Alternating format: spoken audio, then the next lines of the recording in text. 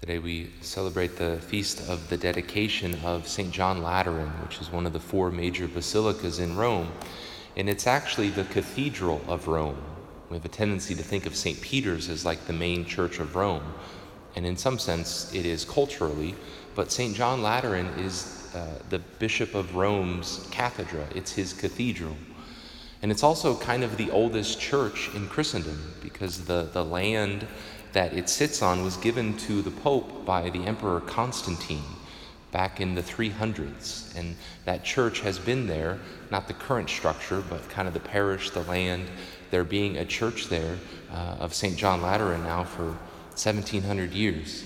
And so it really is one of the main and one of the oldest churches of Christendom and of our church. And we know as Catholics that the church building is something very special and sacred for us. It's the place of worship. It's the place where we come to encounter the Lord in a very unique way. Because throughout all of salvation history, God has wanted to dwell with his people. He walked with Adam and Eve in the garden. He gave Moses the blueprints for the tent, the tabernacle that they built in the desert, that they carried with them for 40 years. And then he instructed Solomon to build him a temple in Jerusalem. And we too have temples all over the world where we come to worship the Lord, where he dwells among us. But there's another temple that we can't forget, that St. Paul reminds us, as well as Jesus in the gospel. St. Paul tells us that, do you not know that you are the temple of God, that the Spirit of God dwells in you, and that as the temple of God, you are holy?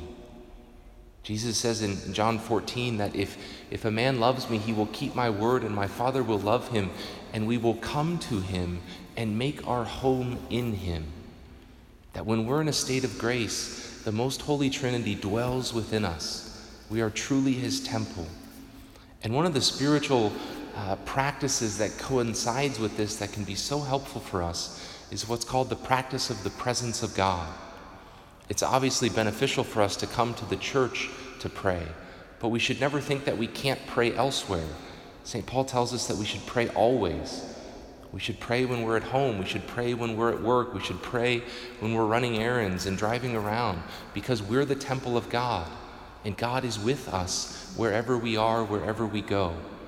And the more we can become aware of his presence, the more we can make everything we do throughout our day a prayer and even an offering, a sacrifice to the Lord. The more our day will be sanctified, the more we will experience the presence of God in our life as his temple.